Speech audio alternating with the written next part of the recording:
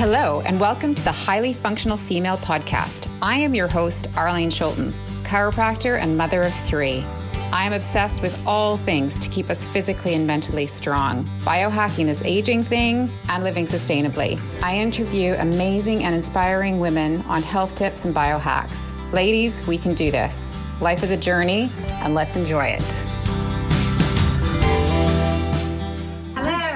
I want to welcome, we've Megan Lilburn here on the Highly Functioning Female podcast today. So I want to welcome you, Megan.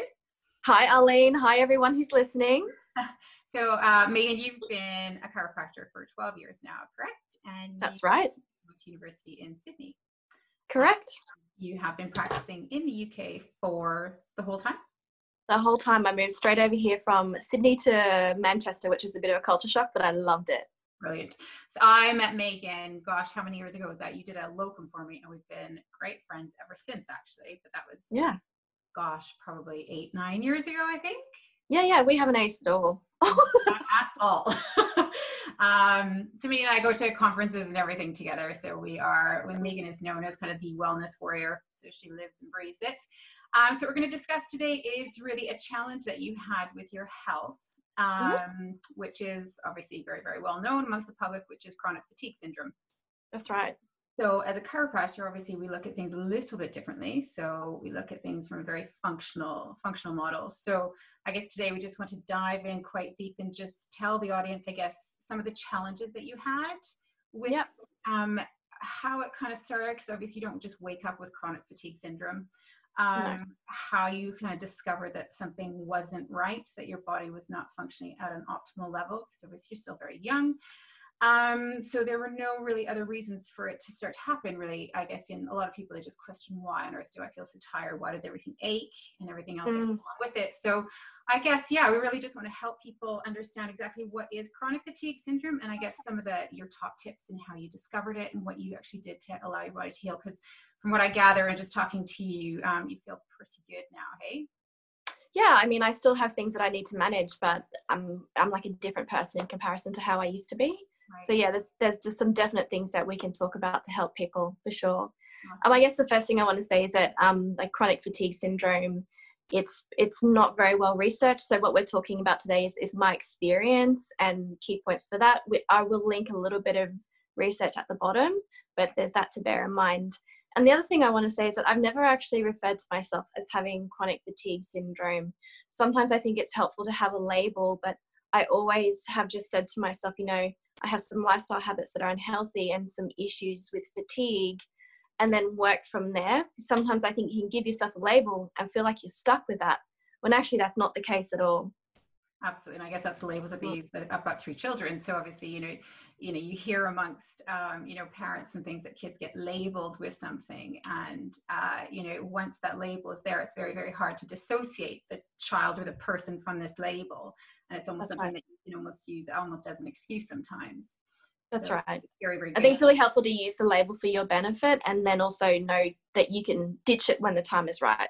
Absolutely. Cool. So when did you really, how many years ago did you discover that something that you didn't feel very well?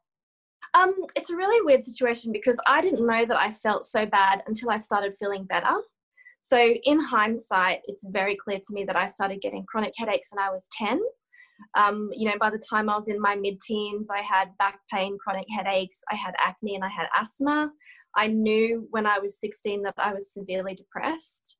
And when I was 18, 19, I kind of had a moment of realization where I thought, I'm taking 2 paracetamol to get to sleep every night, and that's just not normal, especially not for, I had this moment of realization, I'm like a young teenager, I should be blossoming into life and feeling awesome, and instead I feel rubbish. Right. So yeah, I didn't really know until I started feeling better and then started looking back, but definitely at 10, 11 is when it started. Okay. And was there, were your parents did they take a natural approach to, to this, or was it pretty much just medication, or did they take you to a chiropractor or a naturopath or anything like that? No, my parents didn't really know because I didn't we don't really have a high communication level in our family. And I just never knew that it was abnormal. So we were raised to really get on with things. We didn't have a high, we weren't on lots of medication and stuff as kids, but we didn't have much self-care either, if that makes sense. Okay. So that was our background. You just got on with it. Very outback Australia. Okay. You've mentioned it before. So at 19 then, what did you do? I guess, taking paracetamol, I mean, for some people that would be kind of a normal thing to do. I mean, at 19 to have that kind of aha moment or a light bulb go off that thinks actually maybe I shouldn't be taking paracetamol, maybe I should be actually feeling quite amazing and quite full of vitality really at 19. So what was it that made you kind of turn a corner or kind of get self-realization really that you could do something else then? Well, I think actually it happened around 16, and I was away at boarding school. And I just remember having this moment where I was sitting by a river, and everything was really grey. And anyone who's been depressed will know that it's not that you feel bad, it's that you feel nothing. And I just had this moment, I was watching a sunset, I felt nothing, and I thought, this isn't a way to live. You either have to figure out how to crack on with this or, the other option, which was never an option for me, thank God. So that's the moment at which I wanted to start making change. And I started doing that by reading self-help books. So at 19 already then? 16. And they were bad at that point. Now I think they're hilarious. But I know I started the process. And then I kind of started to study chiropractic. I went to university when I was 17, and I kind of fell into it accidentally.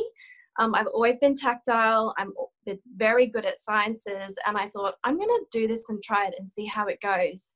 And I think that really got me thinking about what normal actually is. Right. And that's when I sort of hit 19. I had this moment where I thought, I don't want to be in pain anymore, Yeah. So what were the first things that you then tried? Was it diet? Was it mindfulness or anything kind of mental? Or was it exercise? Or what was it? What were the first things that you started to introduce that made a difference? So the first thing I really started to do was really totally change my diet. And for me, that was the easiest thing. So I went from just your normal Australian diet, loads and loads of junk food and sugar, a very carb-based diet, and I switched to a plant-based diet, but with meat, if you know what I mean. Yes. Okay. So the majority of my food is plant, but I have high quality meat as well. And that, made a big difference straight away for me. Okay. Yeah. And there's plenty of research as well to show that, how sugar affects your mood, it affects your hormones, it affects your metabolism. So that's a really clear link. So I guess one thing they're looking at, and you'll read the research too, is that a lot of these, even if it's not a disease process, I guess we call it dis-ease, really. I guess it's a very, once your body's becoming out of balance. But so many of these things are showing that the body's actually quite high in inflammatory load. So I guess the diet that you're describing is very low inflammatory, or kind of almost a deflame diet is how it's been kind of termed. Exactly. It's very anti-inflammatory. It's very nutrient dense. We're talking 6 to 9 vegetables a day. And it's got a lot of healthy fat that's really essential for normal brain function and normal hormone function. Right, which is great, obviously, after listening to some of the stuff I've been listening to recently. How would somebody's, a lot of people are going into blood tests and things like that. So how would somebody's blood panel, because it's like we mentioned, it's not a disease, is it? So it's not like if you've got a disease process, you get a blood test back and you have a diagnosis. But chronic fatigue is not like that, is it? So people with chronic fatigue, there is no set pattern for a blood test. No, but that doesn't mean it's not helpful to see if your thyroid hormones are okay, if you're anemic, if your B vitamins are low, if your vitamin D is low. All those things can contribute to a state of lesser function, increased inflammation, and increased pain. So at any point, my blood panels were actually normal, apart from some severe anemia at some points. So it can be helpful. That over time could cause a lot of other dysfunctions. I guess you were. It will. Yeah. There's no doubt about it. It will. So by all means, get your blood panel done. But if you're not taking your lifestyle habits into account and bringing them to a baseline normal, your bloods are going to be abnormal anyway. right? Does that make sense? Absolutely. It's very interesting because I mean, it's so, you'll see amongst your patients as well that, some people have it and they do, like you said, they live with that label on them. Mm. And when you talk about function, it's almost like, it's great because people actually get some hope because, how we live in our lifestyle has such a dramatic impact on how, just how your body changes and actually improves in terms of function. Mm. And I want to come to that point as well. Like if your lifestyle habits aren't healthy and you're not doing those things that we have evolved to need to maintain health, there's no point giving yourself a label. You got to get to that point first and then give yourself a label. Do you know what I mean? Yes, absolutely. Yeah. And it was interesting. I was listening to a webinar yesterday, which you were on too. And the woman who was being interviewed, she said, you can't supplement yourself out of bad health. And so a lot of these vitamins and supplements, they're great. Like, if you said, if your blood panel's low, you may need some iron, you may need fish oil, B vitamins, things like that. But if you don't change the underlying lifestyle habits, it's going to be very, very hard to see the changes that we want to see as women, full vitality and energy and able to do all the things that we like to do as multitasking women. That's right. Yeah, that's right. The supplements should be a complement. They should not be a replacement whatsoever.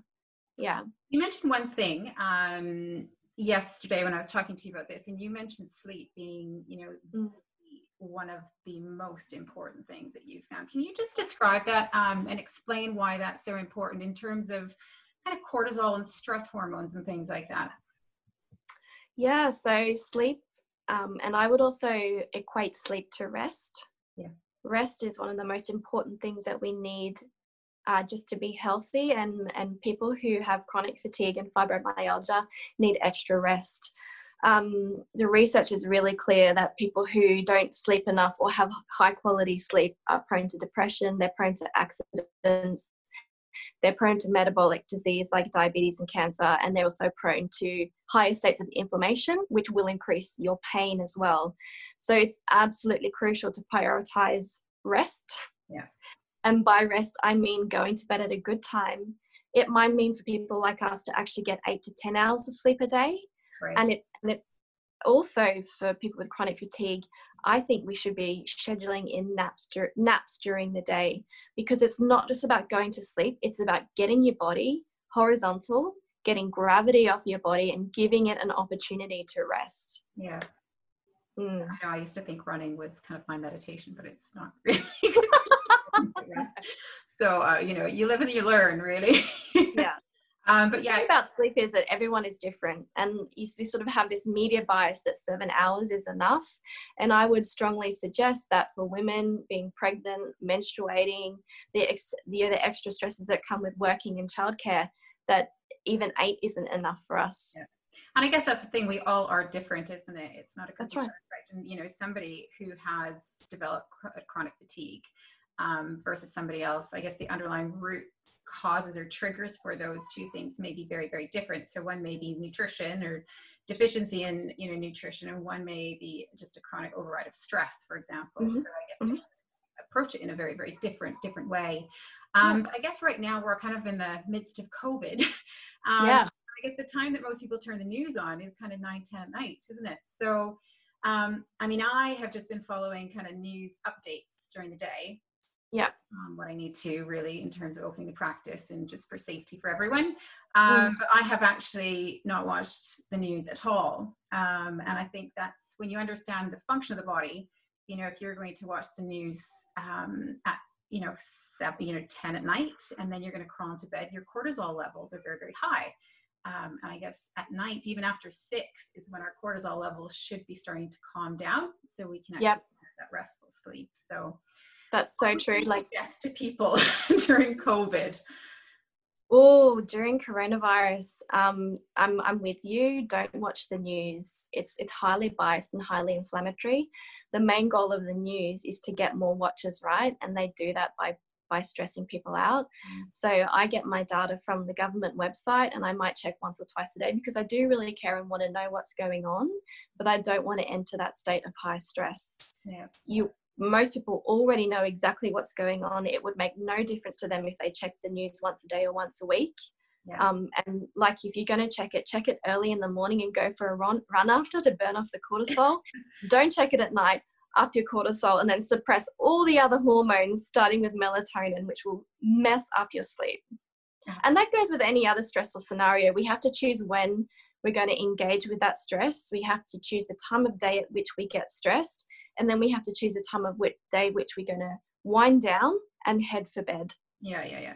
That's what I was saying to 15-year-old. You know, like, no, try to keep the screen off for at least an hour, which is very hard with a 15-year-old, because that's when her friends are all online, and especially during COVID, you want them to socialize, and that's the only ways they can. But it's really hard with that blue light and all the information kind of coming at you. I mean, sleep is a whole nother podcast, isn't it? But I think one of the important things to remember about going to sleep at night is that blue light is going to stimulate your brain and stop you from producing sleep hormones. Yeah. So we want to have the blue light and bright lights gone at least 2 hours before bed. And you want to have the kind of light that mimics dusk, which is pink and orange light, or no light at all. Okay, perfect. Yeah. Dark room, right? Dark room, cold room. Yeah. Cuddles, no stress. Yes. Any other top tips before we wrap up, Megan? Yeah, I would say that probably 2 top tips. Okay. One is that I love exercising, and you know, I've exercised my whole life, and one thing that's been really hard for me with excessive fatigue is managing how and when to exercise and how hard to go, because exercise does increase your stress hormones and lower your state of healing. So for some people who are very, very, very fatigued, the absolute worst thing that you can do is go out and have a really intense workout. You need to start gently. You need to start gently, work your way up to it. On days where you feel that you're on a good roll and you have more energy, increase the intensity and then see how you go for the few days after. On days where you know that you are stressed, you haven't been as good, or you are fatigued, go for the lighter exercise. We have to choose how to do it properly. And of course, the other thing that a lot of people who have chronic fatigue have had an emotional trauma in their life, or they've had consistent emotional stress in their childhood that set them up to then have high inflammatory states. And you have to deal with that. That's probably the last and hardest hurdle to deal with. And you can do that via counselling, mindfulness, yoga. The NHS has a fabulous leaflet that just talks about purpose, connection, exercise, rest, and food. And just having that real sense of purpose, that your life means something and that you're doing something worthwhile, and also making sure that you have social connection every single day. They are crucial for being healthy, but especially if there is an emotional overlay to what's going on. Well, that's been brilliant, Megan. I just want to thank you so much for all your time. And I hope everyone has enjoyed that podcast with Megan Lilburn. How can we find you? Heart Chiropractic in Brighton? Heart Chiropractic in Brighton. I'm always happy to help, even if we can't see you physically. You can join us social media, email me, whatever you like. Brilliant. Thank you so much, Megan. We'll definitely have you on and again, and we will talk about sleep. Awesome. Let's do it. Oh, it's a big one. It'll be a fun one.